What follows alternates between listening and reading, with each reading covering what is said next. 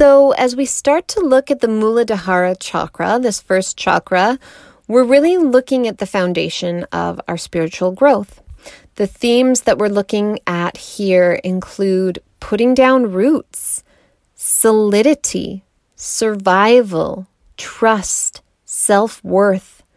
We're looking at practices of manifestation and grounding. The element here is earth. The demon of this chakra is fear. And on a physical level, the Muladhara chakra ties into the adrenal glands, and it governs the bones, the legs, the feet, and the large intestine. The bija, or the seed sound that harmonizes this chakra, is lam. I often will practice the bija sounds like this. Lam, lam, lam, lam, lam, lam, lam, lam, lam, lam, lam, lam, lam, lam, lam, lam. So that is the harmonizing sound for the first chakra, and the resonant sound, the clearing sound for this chakra is O. So it's O as in slow, and you can kind of drag it out. Ho would be the sound to clear this chakra, so to move stagnant energy from this chakra. All right, let's dive into it a little bit more. Hello and welcome to the Soul Medicine Podcast. I am your host, Liz Nerland, and it is my mission to unite the healing arts and modern scientific understanding to bring you practices that will revolutionize your life. I bring you soulful meditations, love notes, visualizations, insights, interviews, and workshop recordings to uplift, inspire, and lead you through your own personal metamorphosis. Let's dive in. Hello, sweet ones. Today we are going to begin a journey through the chakras. So we're going to start with the Muladhara chakra. This is also known as our base chakra, our root chakra, or chakra 1. Anadea Judith says, "To deny attention to our foundation is to build on shaky ground. The purpose of this chakra is to solidify this ground. If we do not balance the Muladhara chakra before we progress to the others, our growth will be without roots, ungrounded, and it will lack the stability necessary for true growth." So the Muladhara chakra, again, is the first chakra. It is the foundation of our energy systems as human beings. This makes it especially crucial. This is the resting ground upon which all spiritual growth rests. This energy center plugs us into the earth and physical manifestation. Themes of this chakra include grounding, stability, roots, survival, solidity, security, and trust. Fear is the demon of this chakra, and when one experiences a prolonged fear response, this chakra will be knocked out of harmony. We cannot deny the importance of our physical body, nor our connection to the earth that sustains us, and expect to lead a healthy, fulfilled, evolved life. Our spiritual journey starts here, in the most energetically dense center of our being. This solidity, with its density and limitations, actually serves us greatly. Try pouring water into something that isn't solid and try to drink from it. It doesn't work. You need a solid vessel. The physical body is your sacred vessel. Its solidity, its boundaries are a blessing if we choose to see them that way. We need structure. We need boundaries and discipline to bring our highest vision into the material world to serve the greatest good. There seems to be this belief in New Age circles that the body and physical world are merely a burden to be transcended. Many spiritual groups promise that one day we will be liberated from the bondage of our flesh. And while there are, of course, higher levels of consciousness that are less dense than the material plane, we would be wise to refrain from pushing away the gift that is physicality. You need this body as a vehicle to bring the work of the divine to the earth. There's a lot of talk these days about manifesting, but if you have no roots through which to tether your ideas and dreams to the material world, your vision will always be elusive. Now, let's talk a little bit about grounding. Grounding is a dynamic process of connecting your physical body to the earth. When we bring our body in contact with the earth's surface through the soles of our feet or by lying on the earth, we align the micromotion of the body with the electrostatic field of the earth. So we want both to come into a frequency of about 7.5 cycles per second. When we do this, we are able to clear excessive energy and raise our energy if we're feeling low. Grounding on a psychological level protects us from mental, emotional, and psychic overload. So grounding, connecting the body to the earth, is essential to melt stress and gain strength and inner security. Grounding is a dynamic process of connecting to the earth beneath us. Our energetic roots simultaneously dissipate and clear out mental and emotional energy that is stagnant or chaotic, while also drawing in nourishment and strength to empower and fortify our being. It is through grounding that we bring our vast ideas, which transcend time and space, into physical reality. Only those ideas that are structured, supported, and rooted endure. Anything that is unrooted will quickly dissipate, wander, disperse, and be swept away. So grounding gives us roots. Containment gives us structure and the ability to hold something. When we feel safe, secure, nourished, and healthy, we have a foundation from which to grow spiritually. Now, this chakra is primarily programmed in utero and infancy, so roughly from conception to the age of about 12 months. Any birth trauma or feeding issues as a baby may have caused disruption in the healthy development of the first chakra. Also, if the parents were not responsive to the baby, out of choice or circumstance, there can be a misalignment in this chakra. Some people may see this and think, well, my parents did it to me and there's nothing I can do about it now. We write off our fearful mindset, our dependency on others, our inability to bring ideas into fruition, our low self-worth, and more as someone else's faults when we do this. And when we do that, we relinquish our power to fix it. The truth is, pointing fingers is a useless practice, and it keeps us from owning our power. You have the power to rise above early programming. Almost every tradition speaks of the importance of honoring one's parents and beginnings. It is no mistake that you were born into the circumstance and family you were born into. Your unique soul was given the exact circumstance and relationships that will best support you in fully awakening to your divine nature and to prepare you for serving this world in a way that you are uniquely created for. Furthermore, your chakra wiring is not set in stone. There are practices you can do to harmonize your own energy centers and create balance within yourself.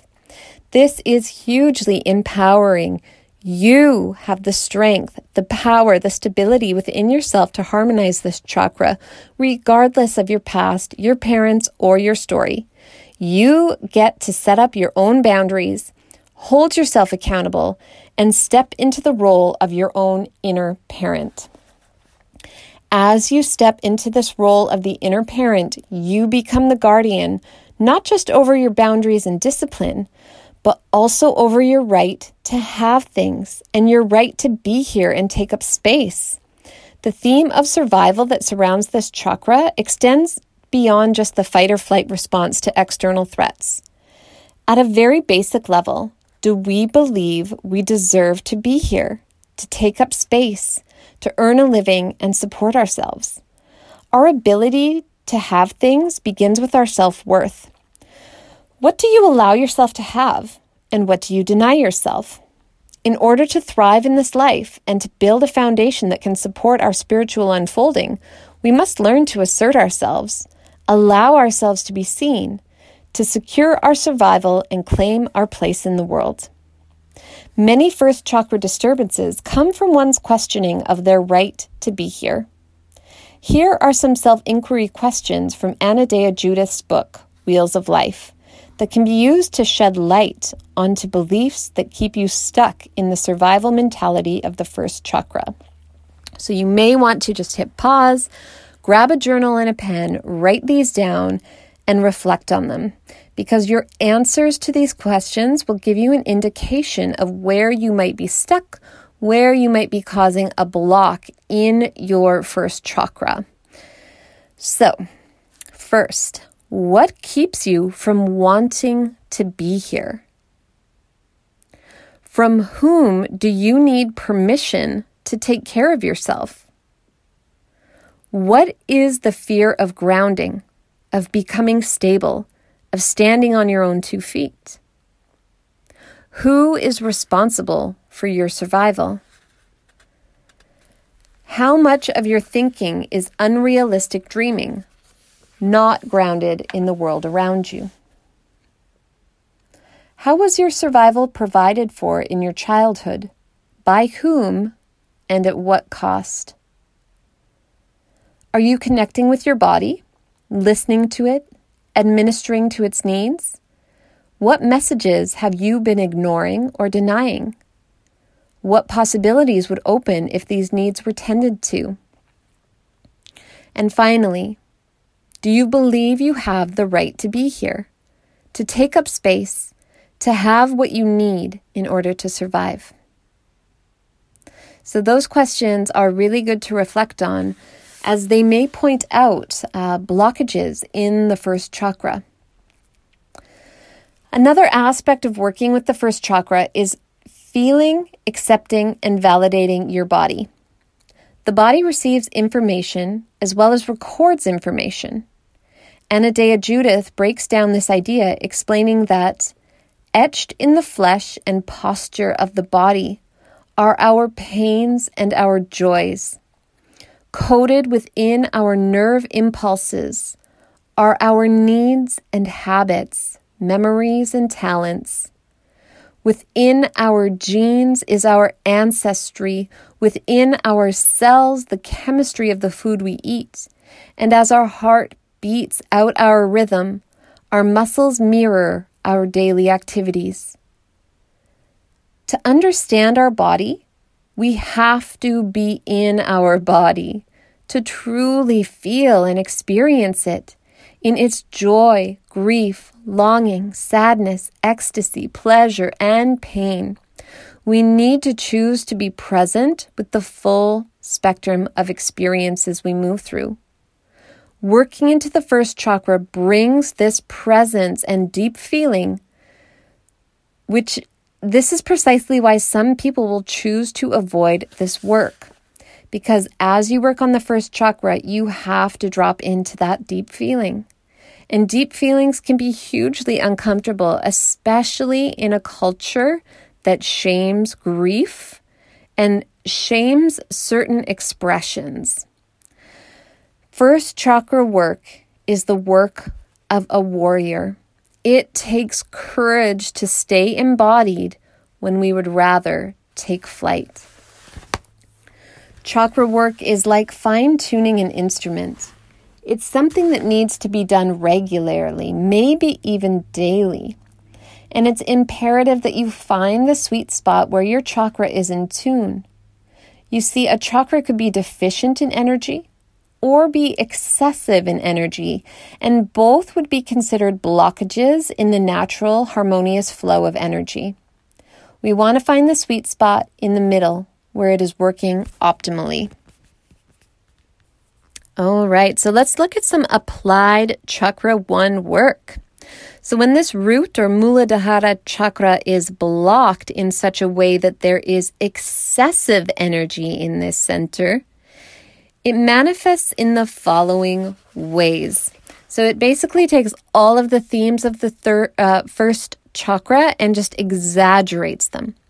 So someone with an excessive chakra 1 may feel lethargic and slow to get moving. So the density is just kind of increased. They may feel uninspired, hopeless. They may feel dark or in a hole, just this feeling of depression. So you think chakra 1 is all about grounding, but if you are too grounded, it's hard to move, and you literally could feel like you're in a hole, in darkness. It can also cause obsession with stability and predictability, a strong aversion to change. On a physical note, it can lead to constipation and hemorrhoids, which is the body's equivalent to this tendency to hold on, to cling, to just really ensure stability and not wanting to let go, this aversion to change. You can see it in the expression of hoarding behaviors, so an irrational stockpiling in an attempt to feel safe. Excessive chakra 1 can lead to rigidity in the body, and it can also lead to overeating, because eating is very grounding. So if you see people that are feeling really anxious, sometimes the tendency is to overeat because it helps to feel grounded. So if someone has an excessive chakra 1, they may be eating a lot, and this can lead to weight gain and obesity and all of the negative health effects that can go along with obesity. So hypertension, diabetes, cardiovascular risks, things like that can all actually start as a Muladhara imbalance. So to rebalance an excessive root chakra, what do? Well, first of all, we need to get moving. So remember, this excessive Muladhara energy is going to have you feeling stuck and stagnant and excessively grounded. So to counteract that, you must get moving. Jumping, dancing, laughter. Yoga is great to move energy and to ease the rigidity that might settle into the body. Other practices to help balance this chakra would be to practice mindful eating. Can you eat less? Can you eat lighter? Can you choose veggies instead of potato chips? Also, connect with people who uplift you. It's almost like connecting with a team that will help pull you out of that hole, out of that excessive groundedness. And also practicing gratitude and affirmations of stability and safety. Train your mind to look at how supported you are in your life, to really notice and appreciate all of the ways that you are provided for. This can help counteract a fear of lack and instability. So that was all looking at excessive energy through the Muladhara chakra. Now, this base chakra can also become imbalanced when the energy flow through this chakra is deficient. So it's not getting enough energy. So all of a sudden, instead of feeling extra grounded, you're going to start to see people with deficient Muladhara chakras. They're going to present as flighty, as dreamy, as people who are unable to bring ideas into life. So often if people are exceedingly spiritual and they have all these big, beautiful ideas of how to heal the whole world, but they can't seem to hold a job or pay their rent or handle just the mundane tasks of life, this would be a deficiency in the Muladhara chakra. You also might find that they feel ungrounded. They might feel fearful, unsteady, and unstable. They can get a real nervous and anxious energy. So just imagine they have all this energy swirling through the upper chakras, and it needs to be grounded, just like an electrical wire. If an electrical wire is not grounded, it is going to be flying all over the place. And so this is essentially what's happening for some people, is they have all this energy and they're not grounding it down. And so it just like sparks around in the brain and they start to feel really nervous and anxious. These people also would have a really hard time committing to things or laying down roots. These people might be underweight, anorexic, or have disordered eating. Often they have a low self-worth.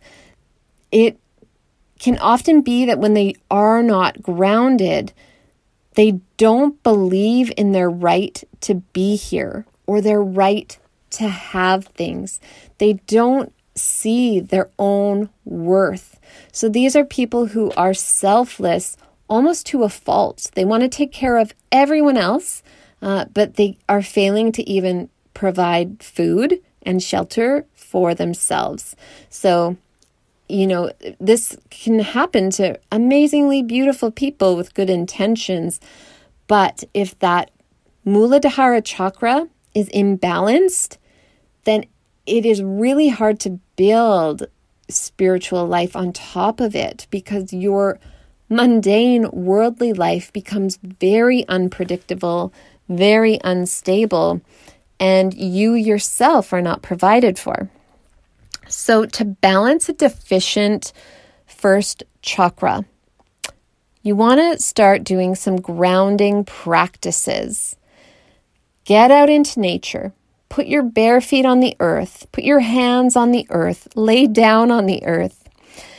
We also want to start working into the legs. So stretching and strengthening the legs. Jumping, climbing mountains, climbing stairs, doing squats and lunges can all help to increase the energy in the first chakra. Massaging your feet, jumping into ice water, or even taking a warm bath. We want to do those things that actually get us back into our bodies. And also start to make a practice of getting clear on your priorities and making commitments in line with your values and your vision. So, as I mentioned, a signature trait of someone with a deficiency in this chakra is that they fail to make commitments to themselves and to others. So if this person that has these lofty spiritual dreams can start to make daily commitments to certain habits, they can start to actually align their daily rituals with their values and their vision and bring it to life so that it doesn't just exist as this idea in their head. It also helps to increase your intake of proteins, whether that is from plant or animal proteins, limit sugar and caffeine, and avoid practices that are focused solely on opening the upper chakras. So things like ecstatic breath work, ayahuasca or other plant medicines, these kind of practices that really work to open the upper chakras in a strong way for someone that is not grounded can be quite challenging, because again, you just would be prone to mental, emotional, and psychic overload. And these people can face extreme challenges related to functioning in this world. So someone with a deficient first chakra, these sort of like plant medicines and ecstatic breath work exercises could be really detrimental and not very helpful. So that is definitely something to be mindful of. So that about sums up the first chakra. So when working with this chakra, again, we are just looking at themes of foundation, roots, solidity, grounding, survival, self-worth, manifestation, trust. The element here is earth, and the demon is fear. On a physical level, the first chakra ties into the adrenal glands and the bones, legs, feet, and large intestine. The bija, the seed sound for this chakra, is lam. All right, sweet ones, if you have any questions about how to work with this chakra or you want any clarification, drop it in the comments below. I would love to hear from you. And thank you for tuning in. So much love to you. Namaste.